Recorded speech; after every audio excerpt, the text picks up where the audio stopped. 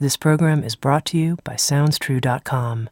At SoundsTrue.com, you can find hundreds of downloadable audio learning programs, plus books, music, videos, and online courses and events. At SoundsTrue.com, we think of ourselves as a trusted partner on the spiritual journey, offering diverse, in-depth, and life-changing wisdom. SoundsTrue.com. Many voices, one journey.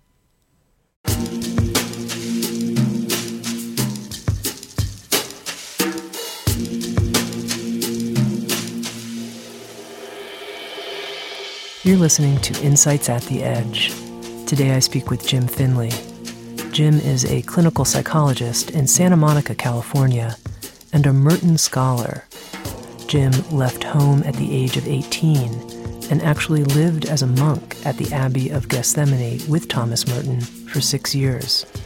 He's the author of Christian Meditation, Experiencing the Presence of God, and The Contemplative Heart, as well as several Sounds True audio learning programs, including a program on Christian meditation and a program with Caroline Myss on transforming trauma, a 7-step process for spiritual healing. I spoke with Jim about the experience of the dark night of the soul, which is a topic that he leads retreats on. We also spoke about his spiritual approach to healing trauma.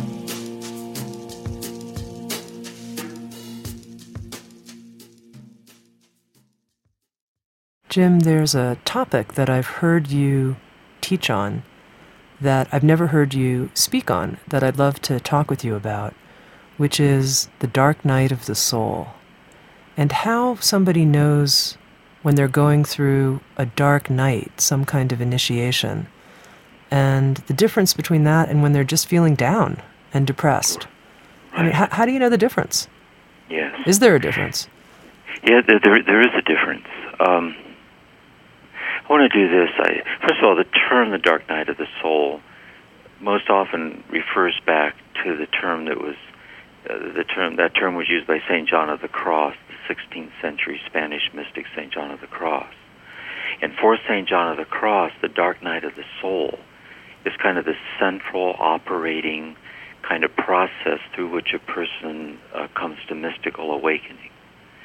So I'd like to back up and create the context in which St. John of the Cross uses the word. Very good. This mystical sense, because then that will provide the context in which we can apply that to our life as to whether or not we're going through the dark night in this mystical sense that he was referring to. Because I think today a lot of us, we use the term in referring to any time we're going through a period of struggle or difficulties, especially if we find it very difficult to experience God's presence in what's going on, or if we're not nurtured or sustained spiritually to help us get through whatever it is we're going through. We say we're going through a dark night, which is fine to use it that way.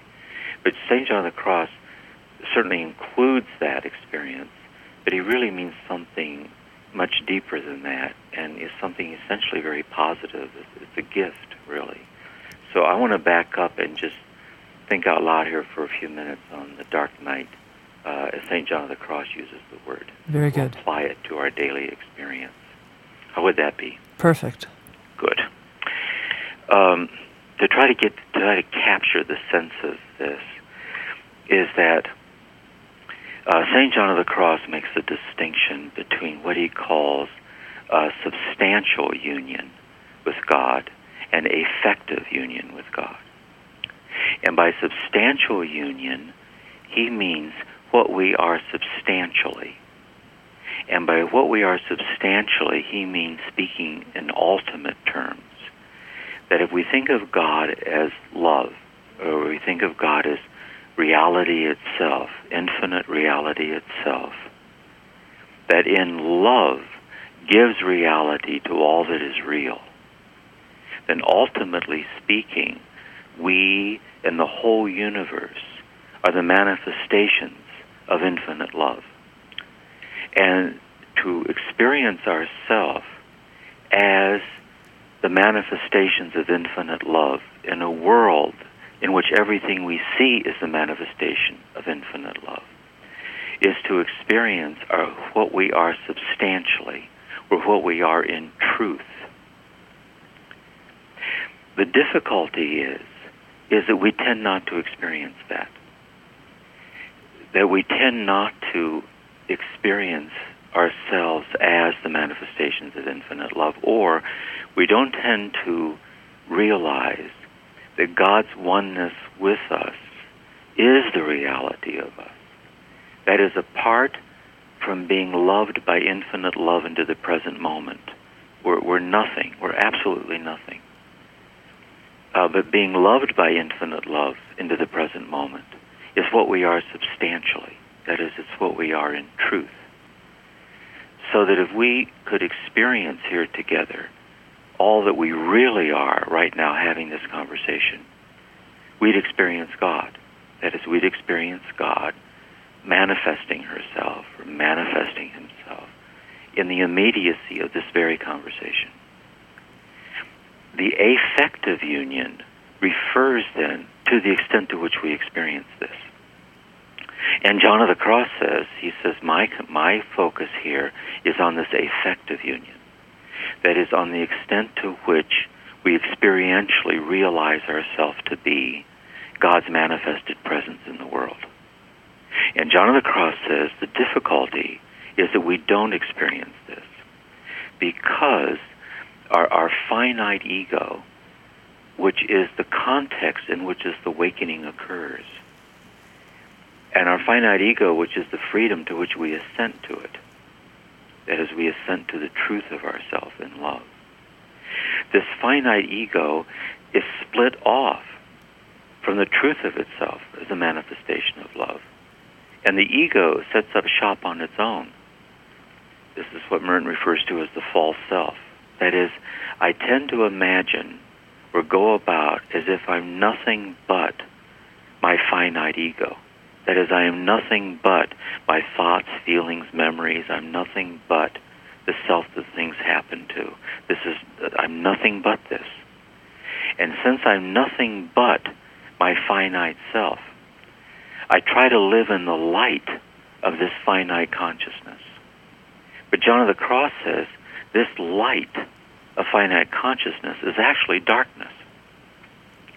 Because it's a fundamental, it's very close to the Buddhist idea of ignorance. Because what I perceive to be the light in which I'm seeing everything around me is actually my ignorance of the truth of myself as the manifestation of infinite love. And he said, this is our dilemma. He said, this is our dilemma. So Jesus says, you have eyes to see and do not see. See, there is the God-given capacity to see the God-given godly nature of ourselves, and we don't see it. And we're living in this state of darkness. And we think this darkness is light. So John of the Cross says then, the dark night of the soul is paradoxically the infusion of infinite light into our mind and heart. And this infinite light, which reveals who we really are to ourselves, blinds and overwhelms our finite consciousness. And we experience this inner illumination to be a kind of darkness. But if we stay the course, that is, if we don't panic, if we just calmly, be very quietly open to what's happening to us, he says, "O night lovelier than the dawn," we realize that here what we thought was the light, that is, our finite consciousness as having the final say in who we are, was actually a kind of darkness we were living in and didn't realize it. And by accepting that, we undergo this metamorphosis of consciousness, and we come into this spiritual awakening, this spiritual consciousness, which he called mystical marriage, or unitive consciousness with God. So St. John of the Cross, he certainly means to include by the dark night struggles, but the struggles are paradoxical in that the struggle has to do with the futility of trying to live on our own terms. And whereas we think that's a misfortune, actually the inability to live on our own terms is the beginning of the possibility of living in a radically new way, which is awakening to this affective union of ourselves as the manifestation of God's love in the world. Can you tell me, Jim, what was happening in the biography of John of the Cross when he went into the dark night and then came out of it? What was the actual content of his life at that point? John of the Cross was, as a young man, he was studying for the priesthood, and he got ordained to the priesthood in the Carmelite order of the Catholic Church in Spain, 16th century. And he joined Teresa of Avila in the reform of the Carmelite order. It was a reform to return the order back to a life of simplicity and poverty and prayer and so on. And the institutional status quo at the time didn't take kindly to the implications of this reform, that they were not being true to their own calling. And so they imprisoned him, they captured him, and imprisoned him, put him in a small little dark cell there in the monastery. And he lived there under very arduous conditions there. And he really felt the sense of betrayal and the sense that these were the people that he trusted. I mean, these were the people that were supposed to be living up to this Christ-like ideal of love and so on. And he went into a kind of inner despair. I mean, he really sensed the isolation and loss in all of this. And it's in that darkness that he broke through and experienced an inner illumination that transformed his whole life.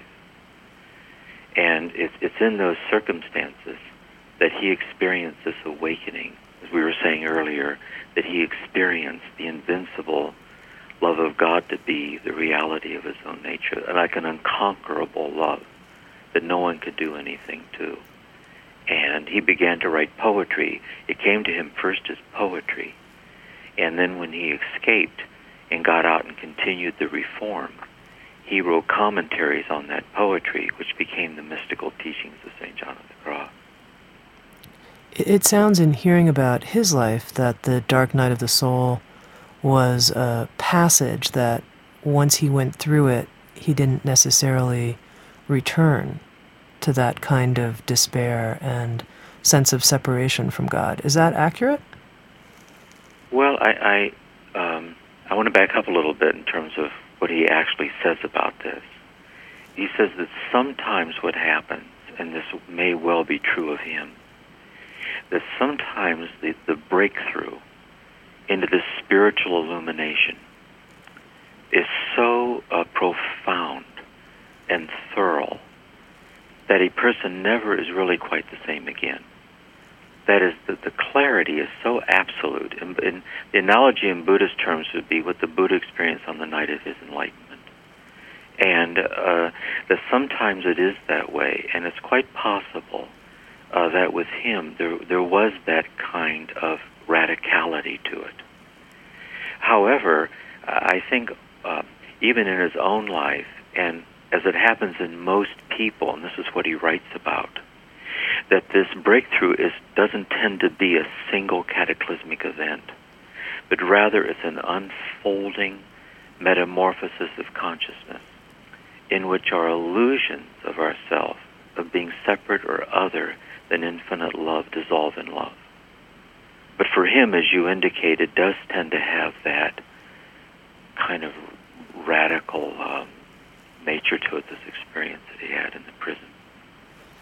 So going back to my original question, which is distinguishing between a state of despair and depression and what could be considered a dark night passage, it sounds like it might have something to do with how someone approaches their despair or depression.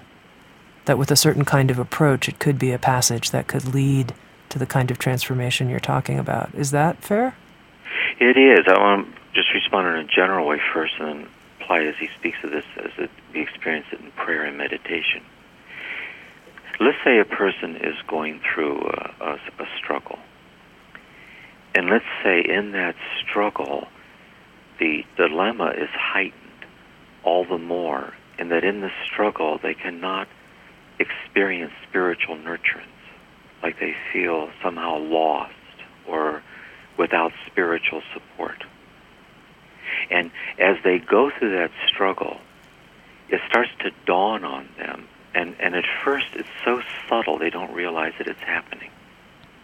It starts dawning on them that in the midst of this struggle, they're being strangely illumined by a depth of consciousness that they never knew before. And they realize that they're established or grounded in something that transcends what's happening to them.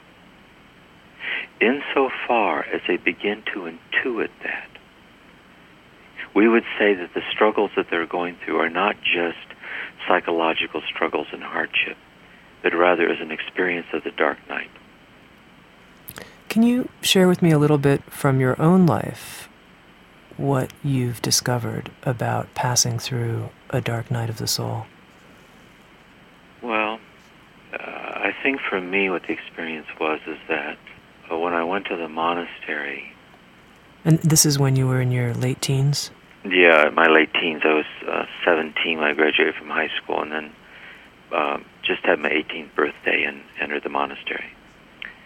And when I entered the monastery, this kind of cloistered, silent monastery, at first, I guess my first year or two there was just a lot of, I was very taken by it. There was a sense of consolation or a deep sense of inner peace about it. I found it quite amazing, really. It was, my sense, it was like having a dream while I was awake. That is, the silence and the bowing, everything had a kind of divine quality to it. And then in the midst of all of that, I went into a kind of phase of just feeling very lost inside, and didn't understand where it was coming from. I think in part it was coming from the abuse I experienced at home in childhood kind of seeping up through into my consciousness in the silence. I think that was certainly part of it. But at any rate, I had found myself in this monastery without any basis for interior support. That is, I couldn't find access to a sense of the presence of God that brought me there. And it's in the context of going through that experience that I was reading St. John of the Cross.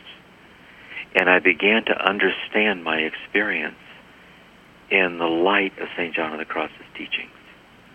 And the experiences that I had there in prayer and meditation were like radical breakthrough experiences for me that came out of the very darkness that I was experiencing. And that's how I experienced it. Now, can you say a bit more about the attitude of meditation and prayer that can be helpful during a dark period? What kind of meditation and prayer? What kind of approach? Well, the approach St. John of the Cross takes, he says that the norm of meditation and prayer is where we sit in a kind of childlike sincerity, and in that sincerity reflect upon the things of God, where we prayerfully reflect upon spiritual things and the spiritual path that we're committed to.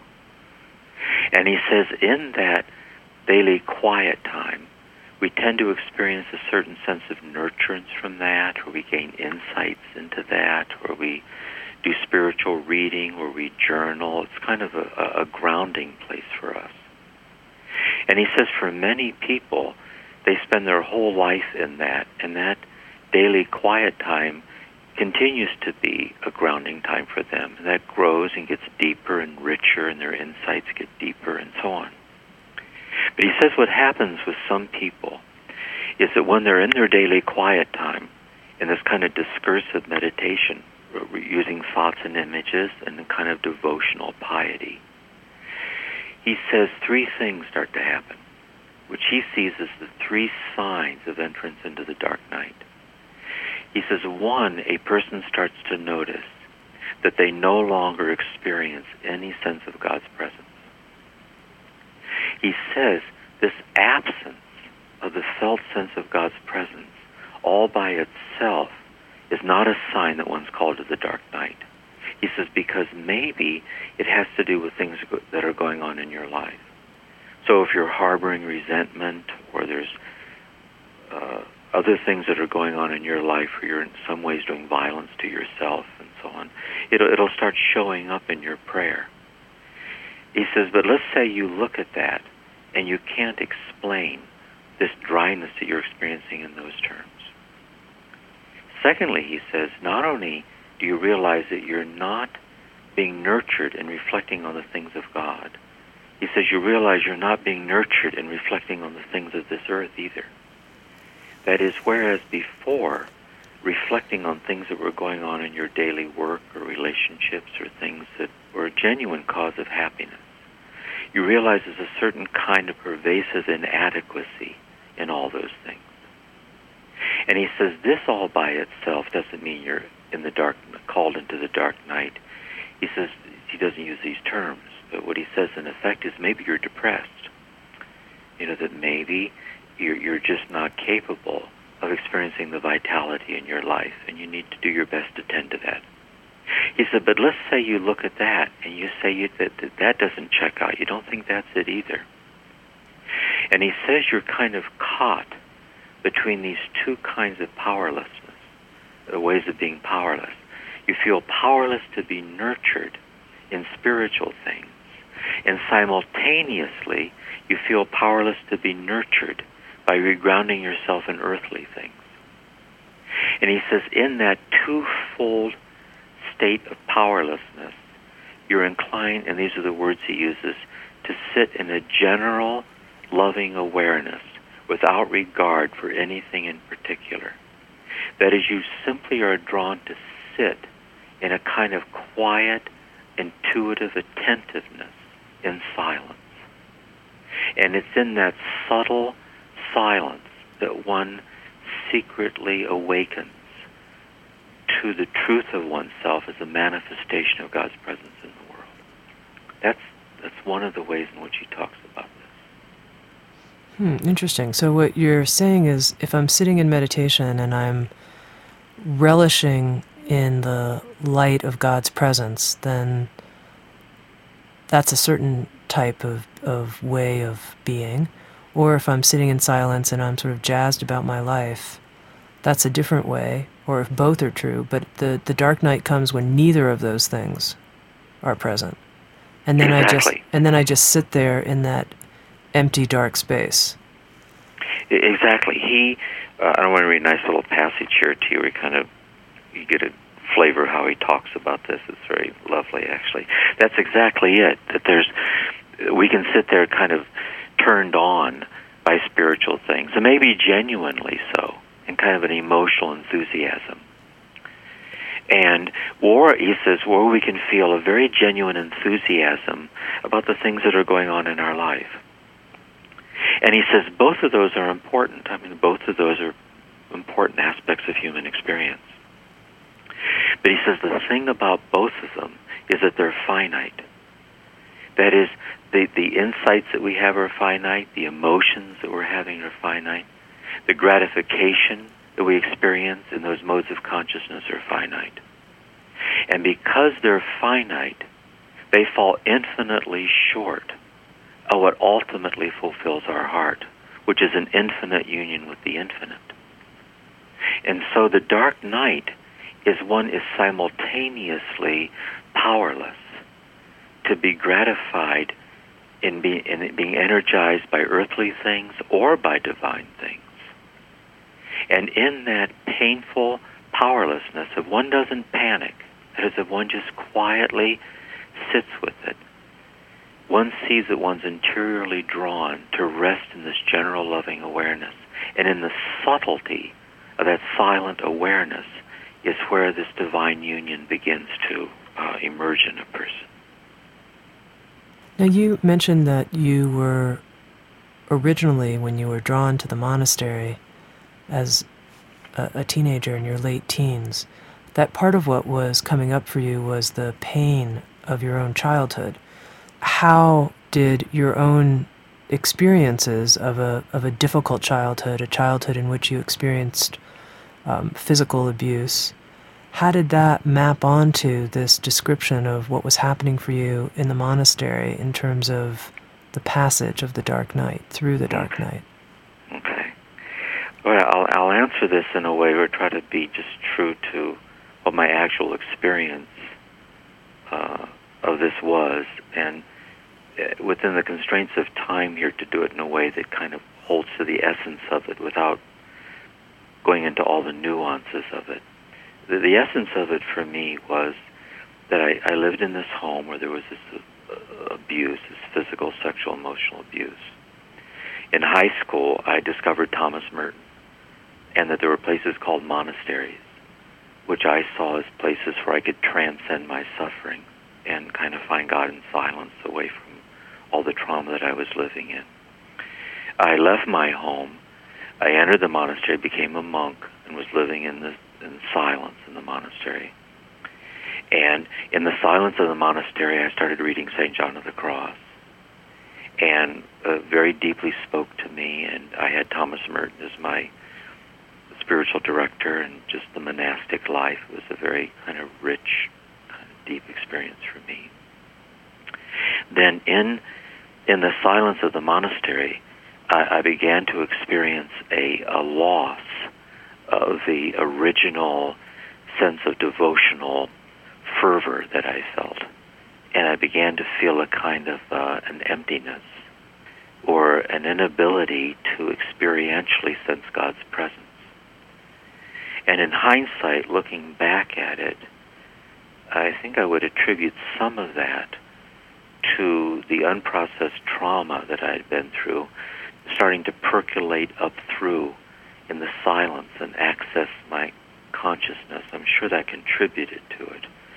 But at any rate, I was in this state of being unable to be consoled or to experience God's presence. And reading John of the Cross, I experienced it in those terms. And Thomas Merton gave me permission to spend so many hours each day in the hayloft of an abandoned sheep barn. And one day I was up in the loft of that barn, and I was reading the Psalms. And the loft doors were always kept open, looked out over a meadow. And I was walking back and forth reading the Psalms in this state of kind of inner emptiness that I was referring to here, this kind of unconsoled state. And all of a sudden, there was this vivid realization that what all along I had thought of as the air was literally God. That is, that I was walking back and forth in God, breathing God. And the God that I was breathing knew me, like through and through and through and through and through and through and through, as compassion. That was my sense of it, as compassion. And there was a clear sense that no matter where I would go to get away from this, there was nowhere to go, because the atmospheric totality of this compassion that I was breathing, which was sustaining my very life. You know, I was living my life on the interiority of God. That was the clear sense of it.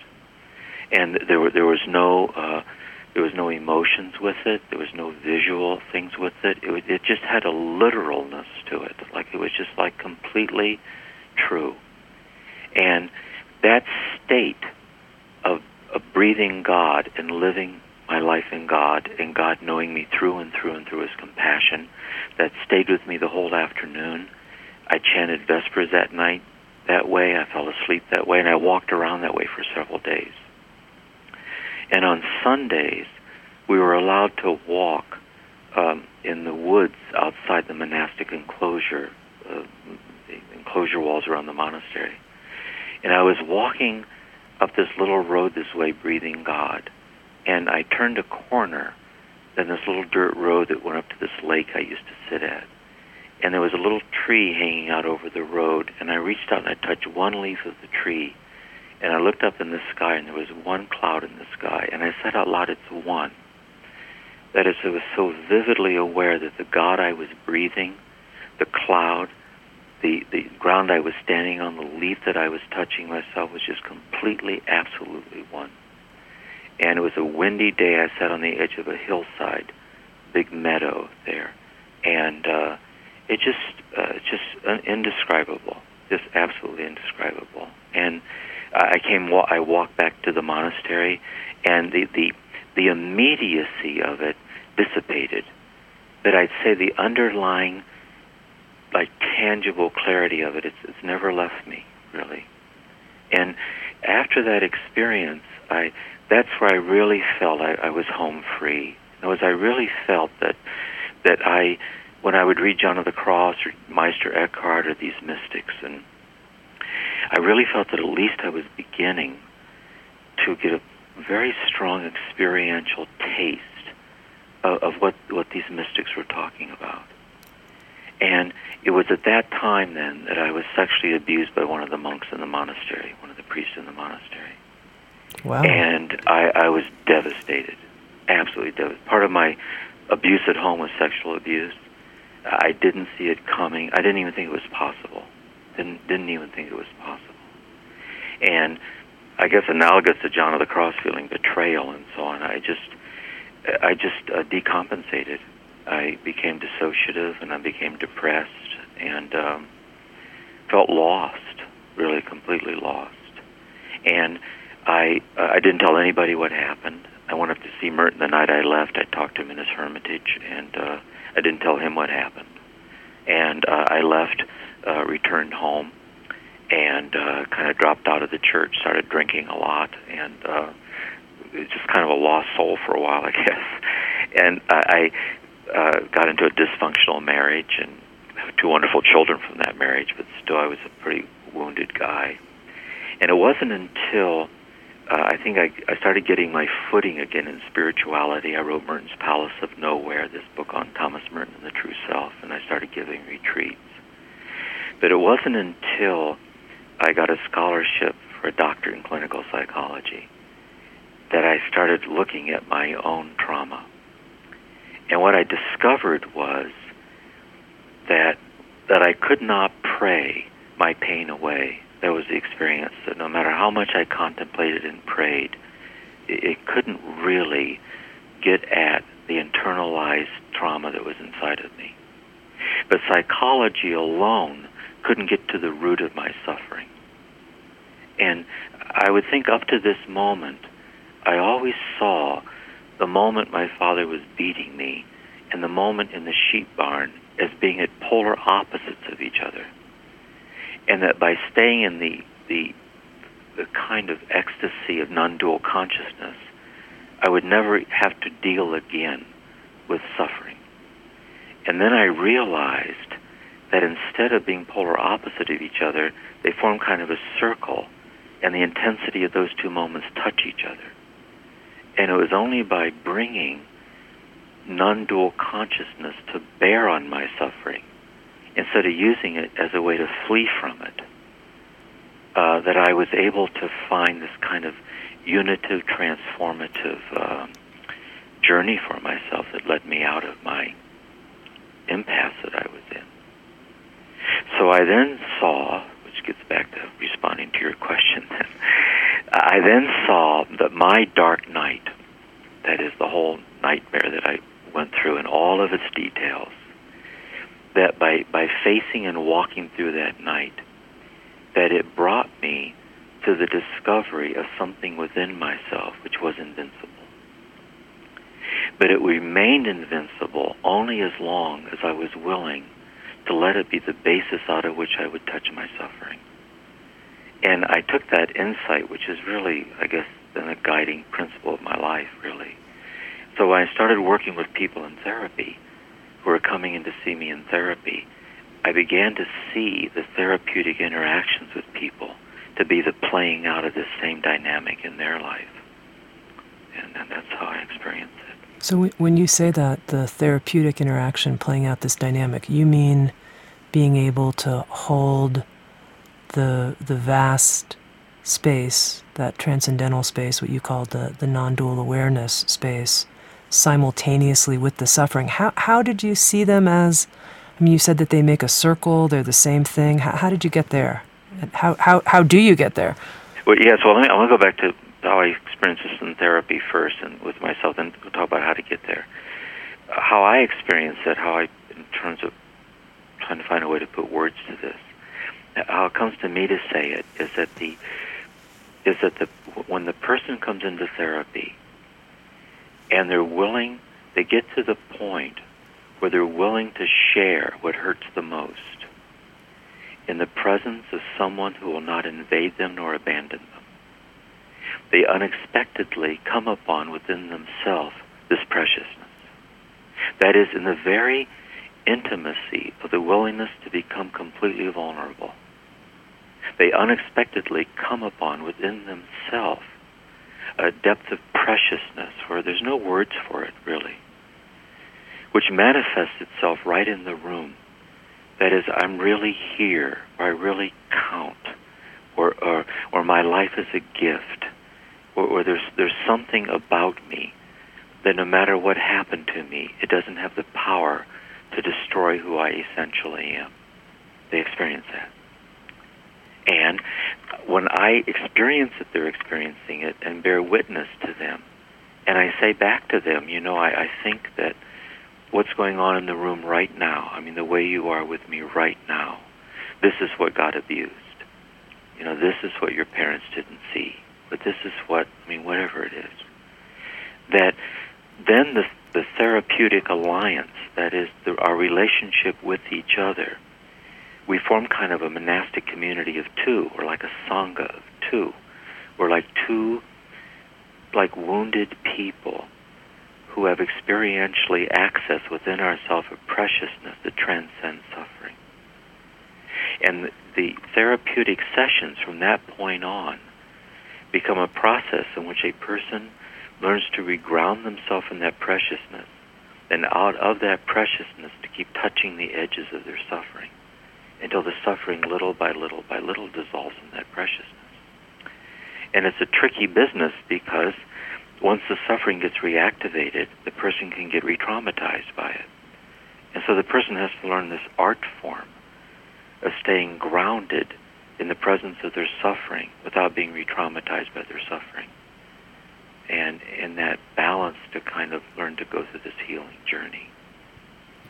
Now this circle that you said, which is seeing some kind of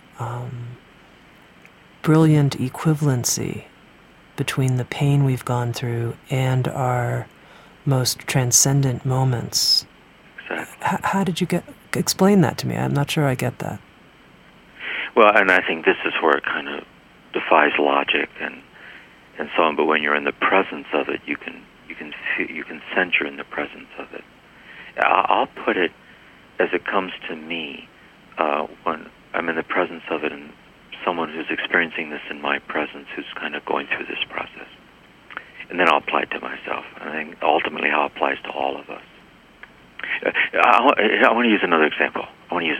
And maybe it's more universal or tangible. The example is, imagine there's a friend whose spouse, is dying of cancer. And the partner is in a hospice. And you've known both of them for a long time. And the friend invites you to come with them to the hospice to visit the dying partner. And you go. And you sit in a corner of the room and you observe your friend pull a chair up to the bedside of the dying partner. And the person who's dying is having a hard time speaking. And your friend says to the partner, the spouse, you don't have to try to speak, just relax. The person just pulls up a chair and sits there in silence and holds their hand. And as you watch them together in that moment, it's so unexplainably clear that as sad as this moment is, and it's immensely sad in terms of what they've been through already, what they're going to go through, what they're going now, it is also clear that it's not just sad. That in some strange way you feel privileged to be there. and you intuit that you're on holy ground. That the depths of suffering open out into the depths of pure liberation from suffering. This mysterious alchemy where liberation from suffering and suffering are mysteriously intertwined with each other. This is the mystery, really. It's freedom from the tyranny of suffering in the midst of suffering. And once we discover that, once we personally come upon that, then I just think that's just a fundamental source of inner peace in our life. I think what's so wonderful about your work, Jim, is often when I listen to spiritual teachers, there's some way that we're getting away from our suffering, but not that we're able to be free from our suffering in the midst of it, right in the midst of it. Right. Yeah. I shared with people, I went into Merton once for spiritual direction, one of these one-on-one sessions, and they went in complaining about something. I forget what it was. And he said to me, he said, as long as one person on this earth suffers, you suffer too. He said, well, there's no validity in living in a place like this. He said, we don't live the spiritual life to find some rarefied atmosphere where we're exempt from the human condition.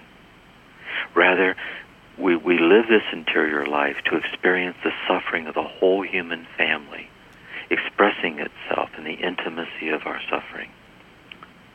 But if we can, this very conversation we're having here, if we can see how this suffering is intimately dissolving in a compassion that's infinitely greater than suffering, it doesn't remove suffering from us.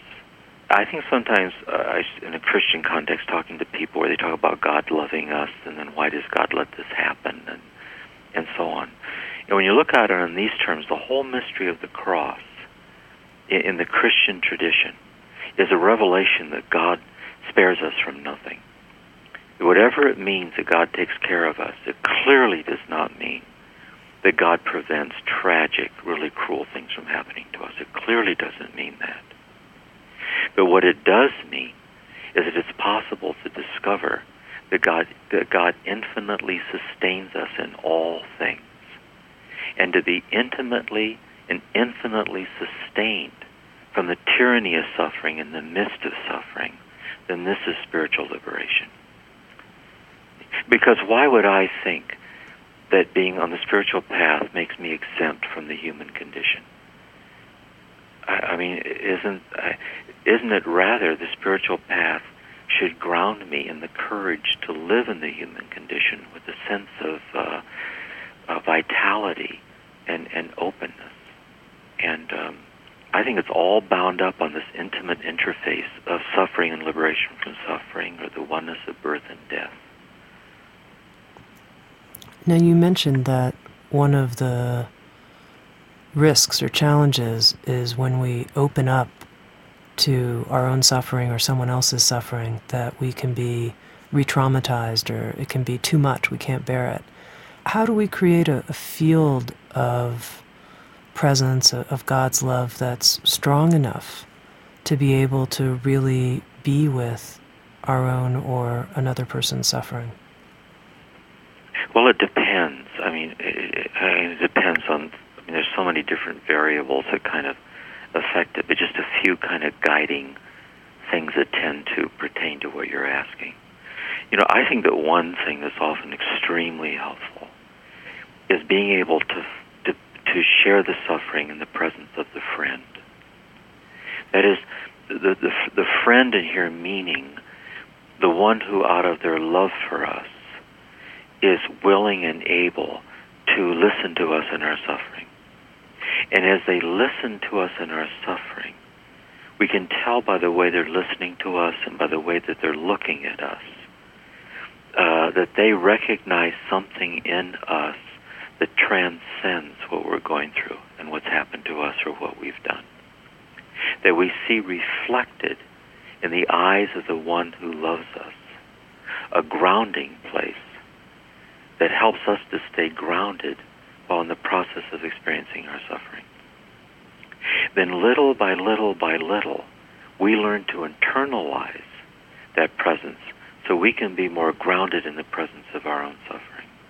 So that's one thing that helps, and I think in-depth therapy works on that paradigm, really. In other words, I think the alliance between the therapist and the person in therapy is a kind of a holding environment in which the therapist, like presence to the person, is precious in their suffering, is the context in which little by little by little they can internalize that and learn to kind of stay stabilized in the presence of their own suffering, which is kind of coming into spiritual adulthood, I suppose.